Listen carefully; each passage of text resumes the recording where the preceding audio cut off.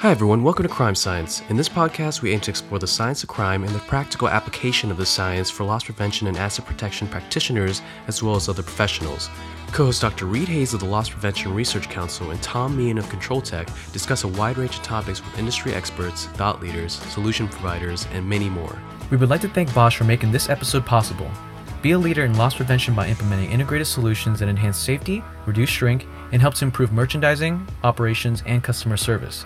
Bosch Integrated Security and Communication Solutions span zones 1 through 4 in the LPRC's zones of influence, while enriching the customer experience and delivering valuable data to help increase retail profitability.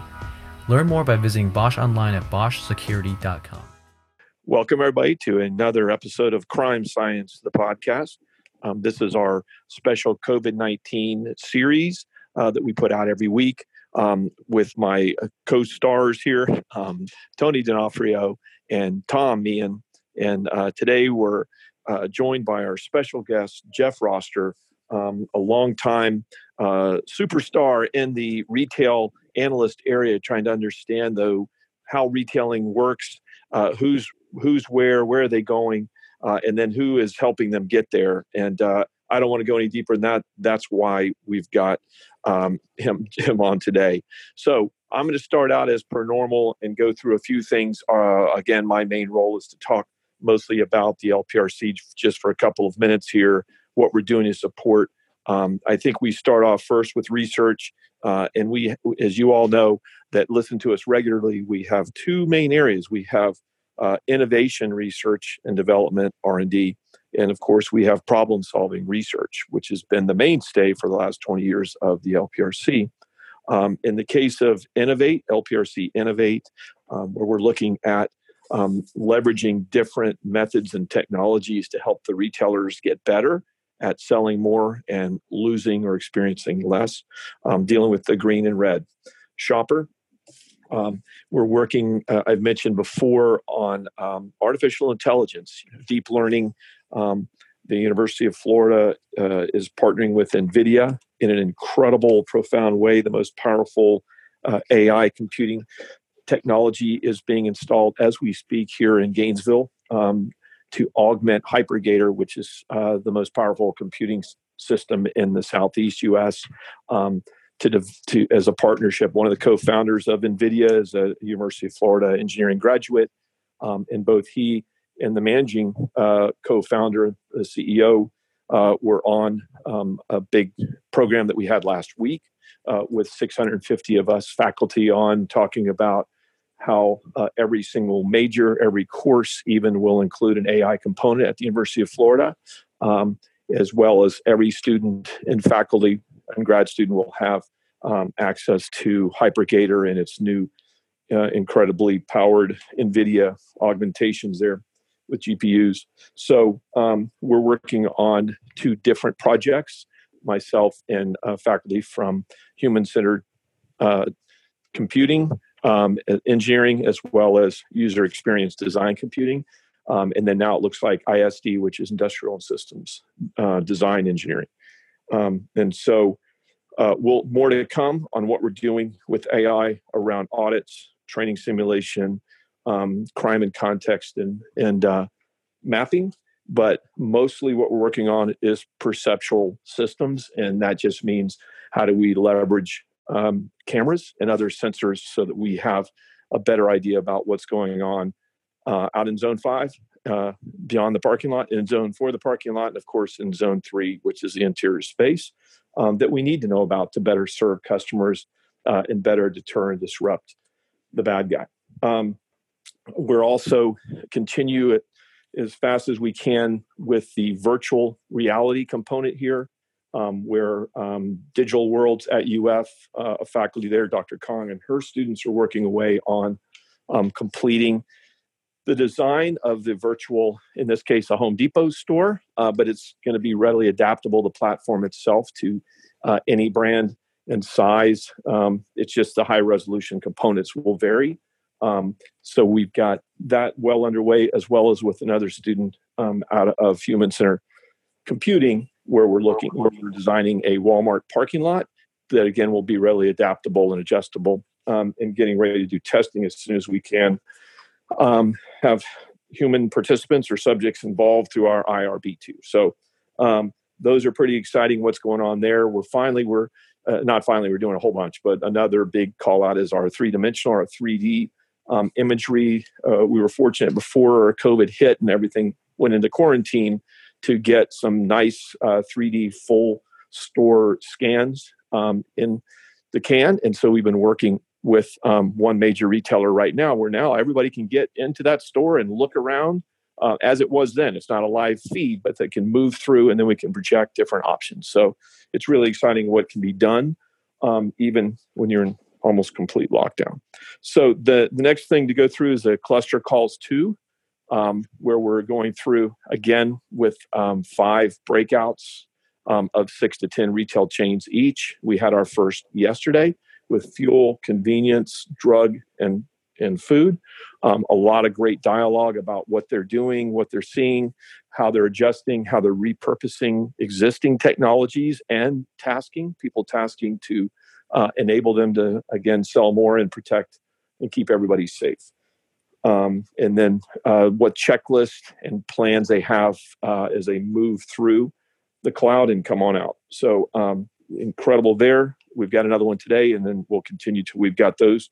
The report from the first round of cluster calls has just gone out to all retailer members at LPRC, and then we'll be going out to all solution partners.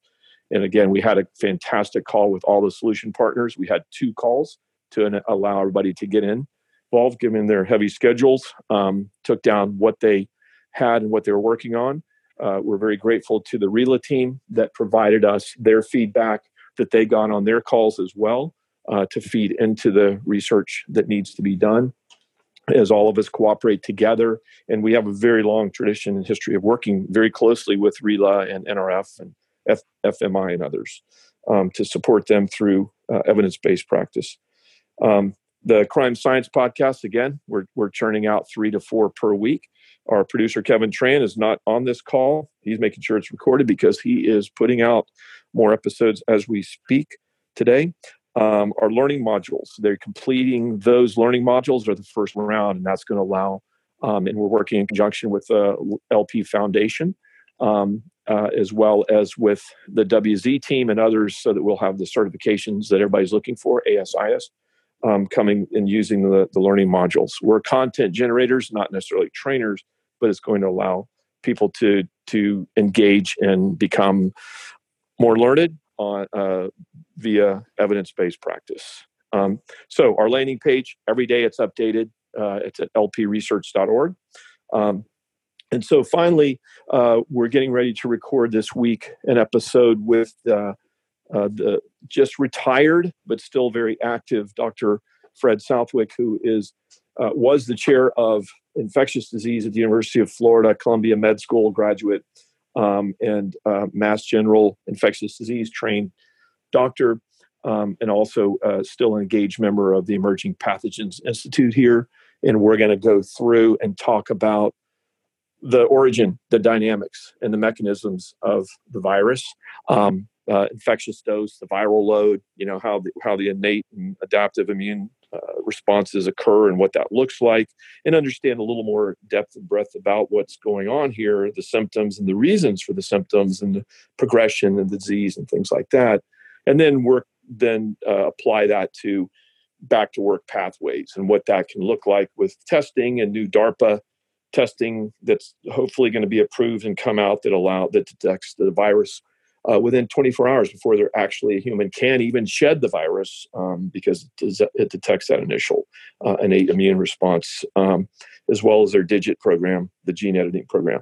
And then we'll be looking at therapeutics and what's going on with FDA's CTAP program and how things are being fast-tracked to help do things the right way as far as help and harm. And the over 72 active trials, 211 development programs, and so on that are going on with therapeutic agents. And we'll discuss a little bit about that. And then, of course, with vaccines and given even mutations, what that looks like, particularly with NIH's active program where they brought together 12 drug companies, as well as every component of research at the federal level, and working on the different viral vaccine types, inactivated, vector, and subunit, and so on. And then we'll go through a very quickly, but in what it looks like, all we're trying to do is, of course, reduce human exposure. We're trying to reduce airborne exposure. We're trying to reduce surface exposure. And what's that look like in a practical way? And how do we leverage the logic model of the disease?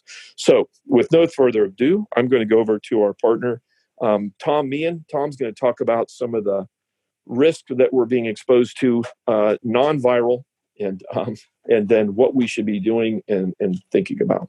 So, Tom? Thanks, Reed.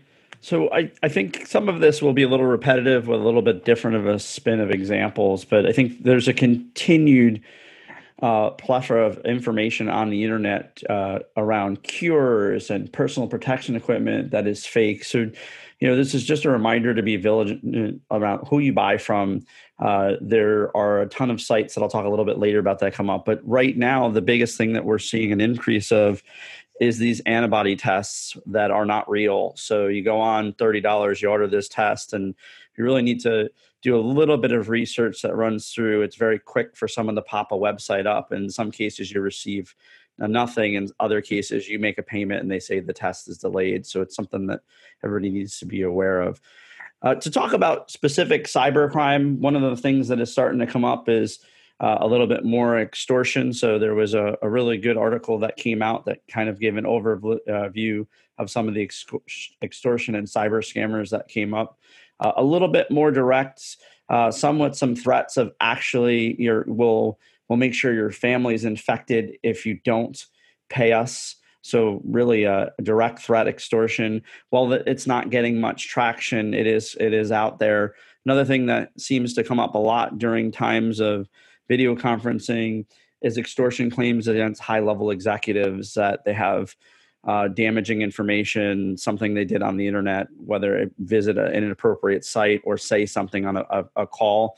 Luckily, the news that's being reported back through the Cybersecurity Institute is that a lot of these are not making their way through, but they are still impacting folks. And more importantly, they're tying up resources to investigate them. When you think of all of the internet scams that are out there, what I would say is social engineers and scammers are really just taking a spin and attacking the COVID-19 piece. There are a whole host of blackmail scams that run through.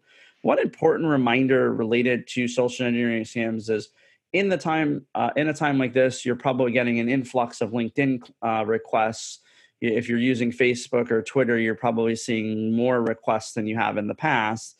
And there are a plethora of blackmail scams through LinkedIn where someone reaches out to you, starts a conversation, and then will turn around and try to blackmail you by saying they have information against you. It's a good rule of thumb. I'm a huge social media person.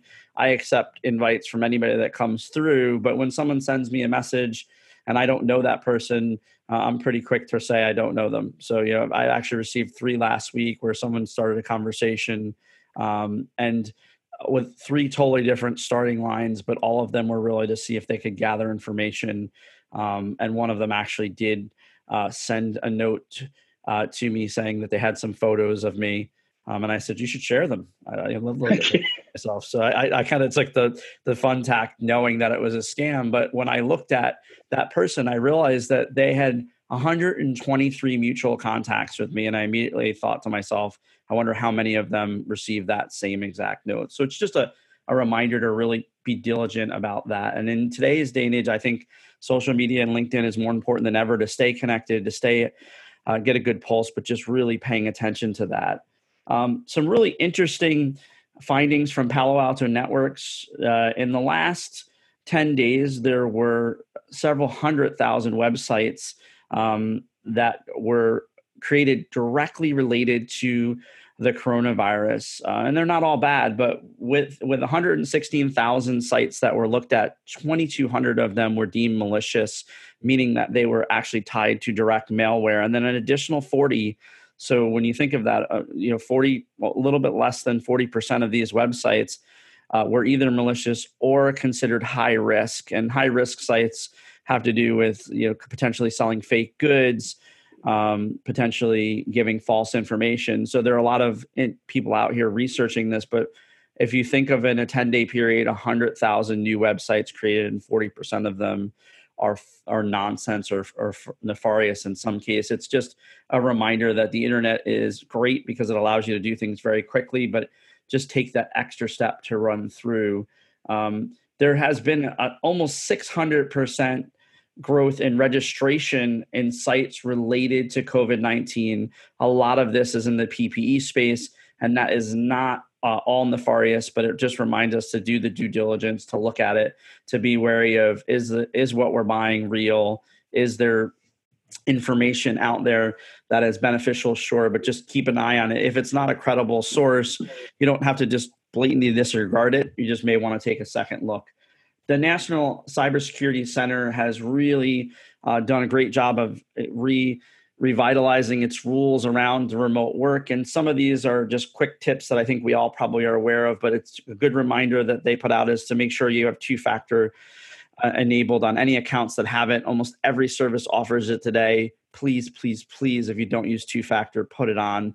It's probably the simplest, easiest thing to do, and it deters a cyber criminal to come after you. It certainly isn't a foolproof method, but it's kind of the old theory of if you lock your doors, someone will move to the next neighbor. So make sure you have two-factor on. If you need any help with that, there's a ton of resources out there. Don't reuse passwords. We talk about that all the time. I would say that the two-factor is obviously more important to that.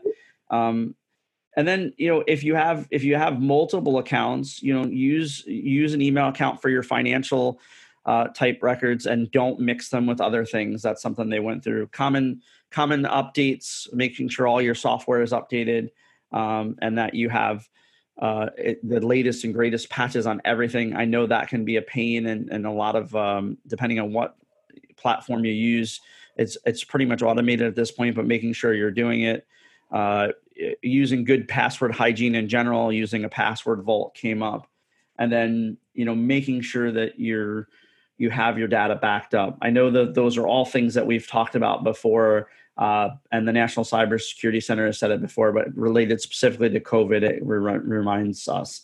I don't often talk about this, and I'll go through it quickly because I feel like it's an important fact out there. There is a lot of false news about retail and crime in general.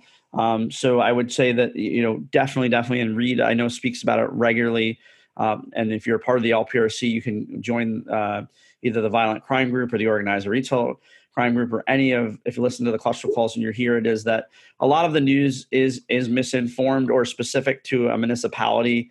So, right now, domestic violence is definitely up according to the FBI study.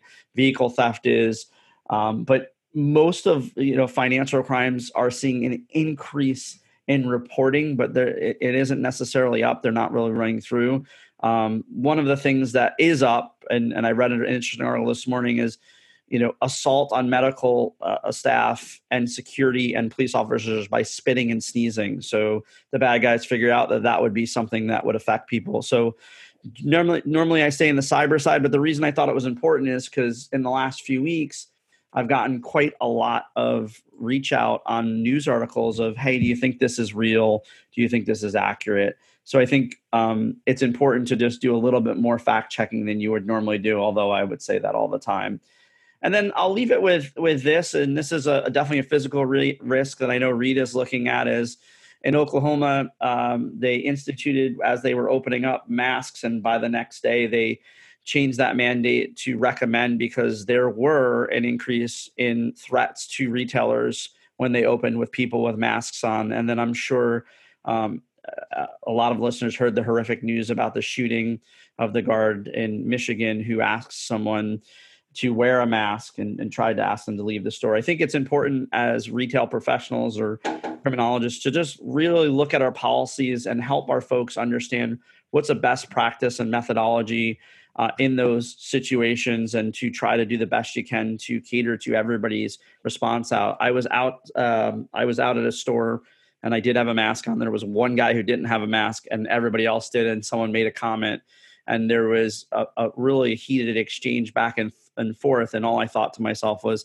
if the store associate's comment was a little bit different, You don't know that person's situation. And as the person's yelling, he said, I would love to have a mask. I can't get one. I'm here to buy groceries. I barely have money to pay groceries. So keeping that kind of surface back into the importance of trying to come up with standardized policies. I know that Reed has a benchmarking group that's working on that. I know RELA is, I know the NRF is, but I think it's important to remind that there isn't a one size fits all, but there are definitely some best practices. And sometimes it's as simple as how you present it. So a lot of interesting stuff. Sorry, there was a lot more doom and gloom than usual. There's not a lot of great cybersecurity risk stories that are positive, but I think it's important to stay vigilant. I'm really excited to turn it over to Jeff Froster, who is a well-known retail analyst and kind of extraordinaire of information. So Jeff, over to you. Thanks, Tom. And I'm not sure I'm going to be a whole lot more optimistic, but I think there's some really interesting evolutions here in retail. I thought we'd start by just giving a quick overcap of what the retail industry is happening right now. And for that, I'm going to use the US Census.gov estimate of monthly retail and food service sales by kind of business. And this will be for January through March. So keep in mind, depending on when you place the start of the U.S. response to the pandemic, for me, I go to March 11th. That was the shutdown for the NBA and the Tom Hanks announcement. That just seems to me to be the logical place to pick up. That means the numbers I'm going to be talking about really only represent 18 days of the post-pandemic response. And when you take the U.S. Census numbers, you can break them down clearly between the essentials and the non-essentials. So starting with the essentials, taking the first quarter 2020 versus change in 2019, clothing down 17.8%, sporting goods down 6.4%, electronics down 4.6%, furniture down 4.3%, gasoline down 1.2%.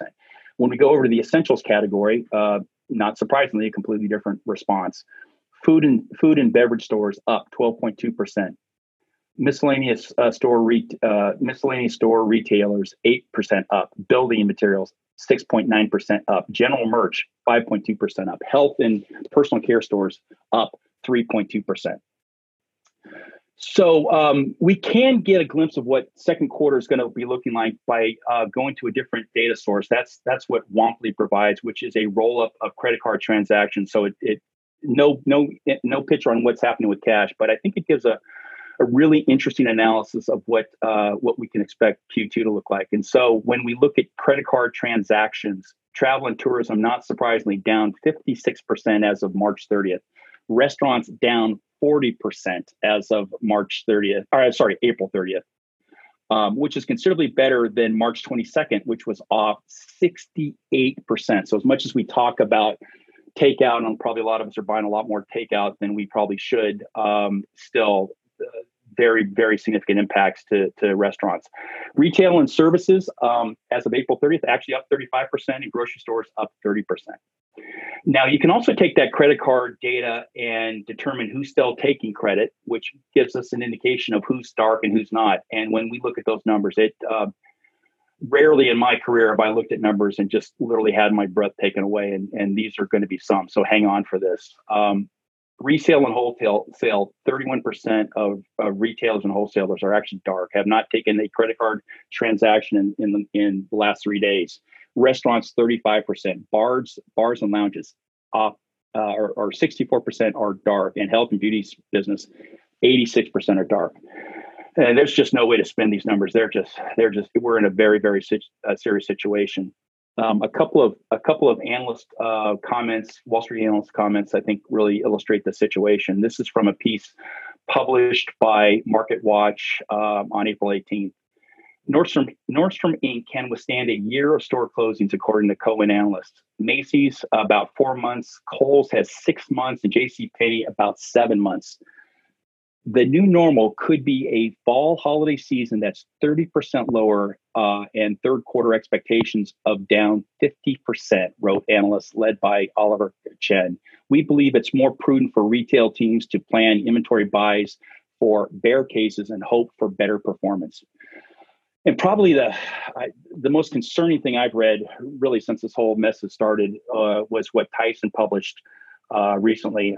Tyson warns the food supply chain is breaking.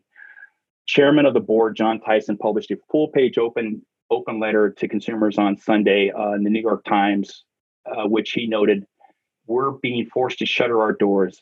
It means one thing: the food supply chain is vulnerable. Now, winners when it comes to all this mess. Interesting data coming out of Bricks and Clicks, Symphony AI online grocery shopping survey, and this is for online grocery delivery and pickup. Sales are up 37% over March. Spend is up 3%.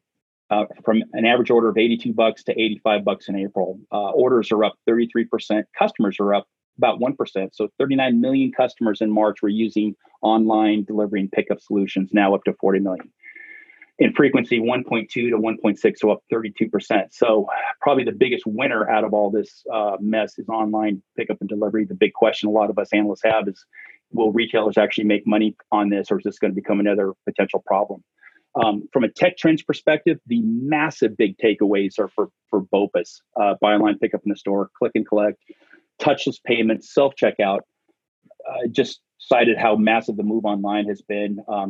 Systems to monitor store traffic, that'll become a very, very important issue for public safety, as well as how to manage the stores. Employee scheduling, if it wasn't a red hot, it's super red hot at this point. Automation, robotics, we're really actually finally starting to see, I believe, the real killer app for robotics in stores, and even actually delivery devices, and then home delivery, including robotics. So in short, we've spent the last 10 years making the store more touchable, and I believe we're now going to spend the next 5 years making it far less so. So we're literally going to try to take the human experience out of the business as a direct response to consumers' fears about engaging with their fellow human. And what worries me the most about all this, outside of all the store closings, is just the fact that we have 30 million unemployed. That's just a massive, massive number. That needs to be part of this conversation about how we go moving forward. There are winners clearly in all this mess. The number one, you could argue this, and I have, but I think probably the largest winner is Amazon. They're on a massive hiring spree. They're seeing unprecedented volumes. They're considered the first responder in a lot of scenarios. I think, though, too, the second big winner, and I'm actually very happy about this, is the local supply chain. Along with Amazon's success, we've seen its weaknesses. Delivery times have stretched out to weeks as it wrestles with the demand spikes, along with what we're now beginning to see some labor unrest, as well as impacts of COVID on distribution centers. I believe we come out of COVID with a far greater appreciation for the role of the neighborhood grocer and the supply chain that it supports it. I don't think we've killed just in time, but I think it's taken some very serious body blows. And I hope we all value the idea of many independent, healthy, strong working supply chains operating to bring all of us what we need to survive on a daily basis. Three, the role of retail as the glue for society. Those of us in this industry know how important retail is. That value is now being displayed on a worldwide basis. In short, I believe America doesn't recover till retail recovers. And so that's how important what we're talking about is, and how important going forward. And then four, grocers. I've always thought of groceries as somewhat of a sleepy subvertical, not all that interesting in a lot of ways. It's now in the limelight. It is. We will see massive investments in the supply chain and in-store technology to evolve how we bring food to the consumer. And losers, clearly, the enclosed mall. I just can't see a scenario where people in the short term, or maybe even the medium term, are going to want to gather in large crowds in enclosed spaces. Now, I'm not happy to say that, but it's clearly an effort. But there's clearly an effort to take the human contact out of the shopping process. How we evolve retail is in our hands. I just ask all of us to make smart decisions, over communicate to our customers, protect our workers, and together, I believe we'll bring this country back. Tony, over to you.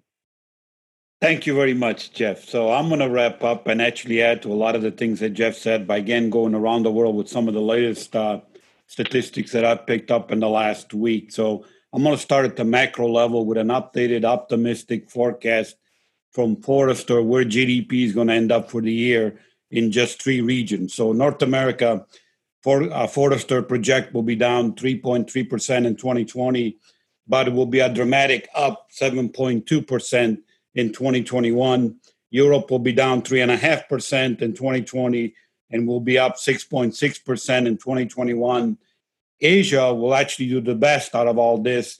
They will only be down 0.7%, and they'll have an even stronger recovery at 8.7% in 2021.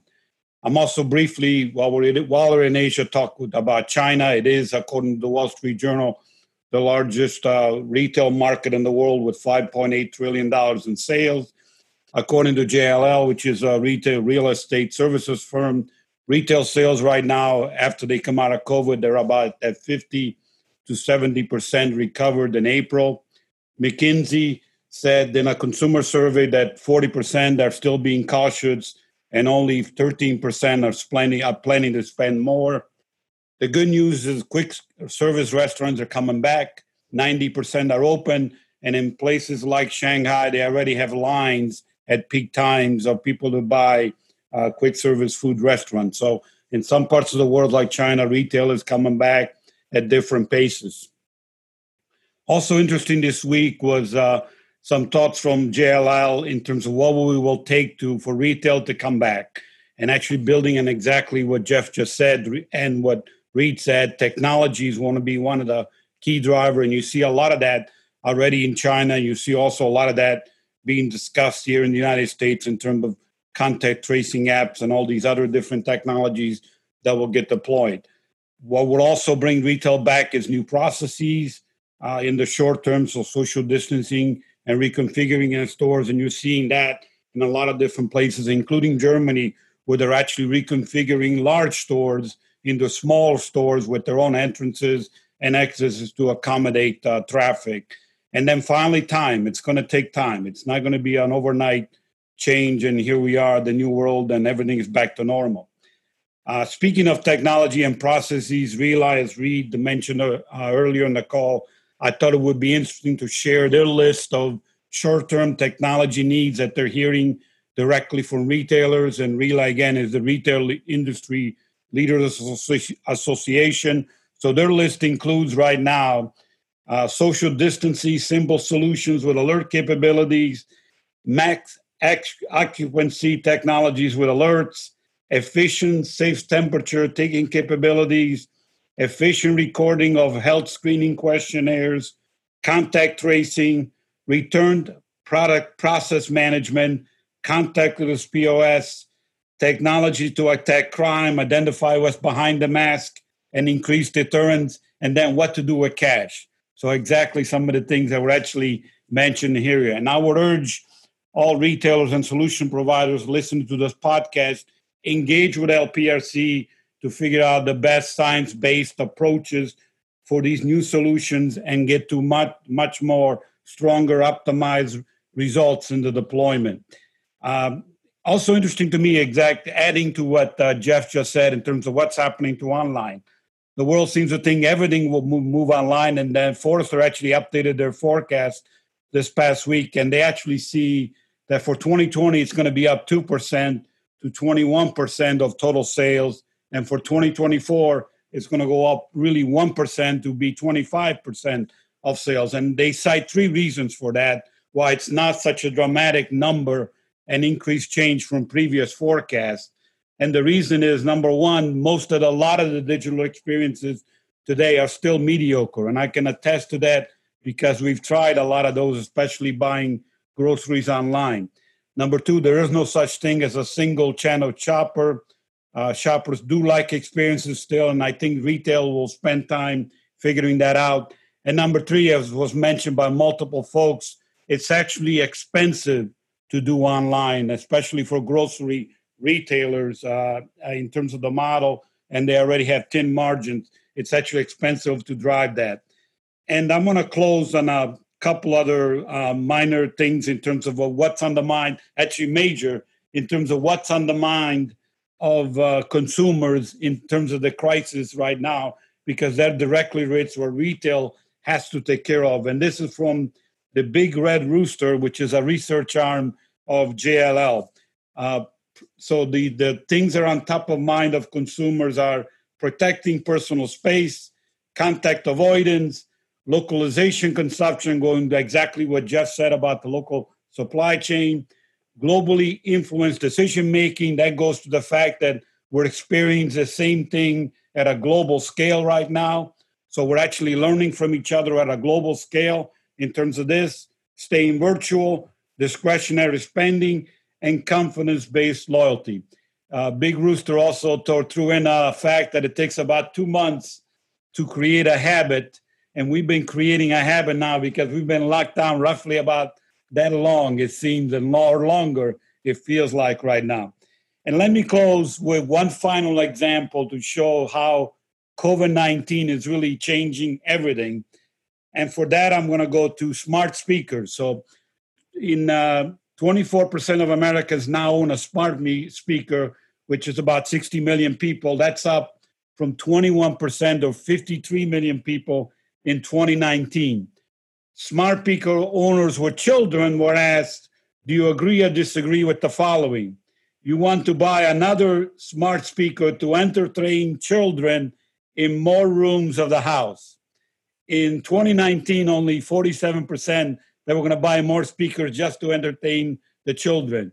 This spring, when it was just asked, this just came out, the percentage is 71%. So it gives you an idea how technology really is expanding to the fact that we're using even things like smart speaker just for entertainment. So the world is changing, and really appreciate all the different input today. So with that, I'm going to stop and turn it over to Reed to conclude us. Well, thank you very much, Tony. And thank you, Jeff, so much. Incredible insights from you two. Tom, same thing with you. I really appreciate it.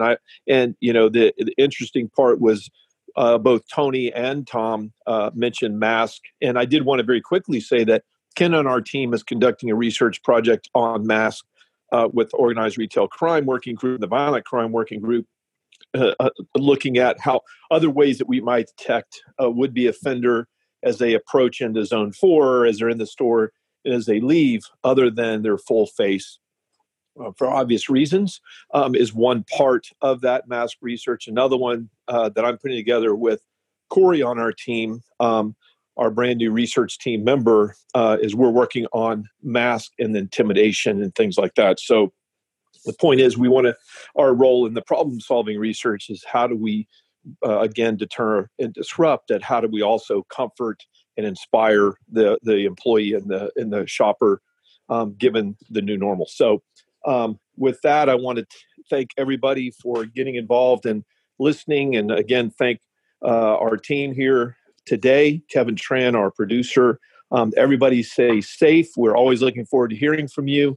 And signing off from Gainesville, Florida, this is Crime Science Podcast. Thank you. Thanks for listening to the Crime Science Podcast presented by the Loss Prevention Research Council and sponsored by Bosch Security. If you enjoyed today's episode, you can find more Crime Science episodes and valuable information at lpresearch.org. The content provided in the Crime Science Podcast is for informational purposes only and is not a substitute for legal, financial, or other advice. Views expressed by guests of the Crime Science Podcast are those of the authors and do not reflect the opinions or positions of the Loss Prevention Research Council.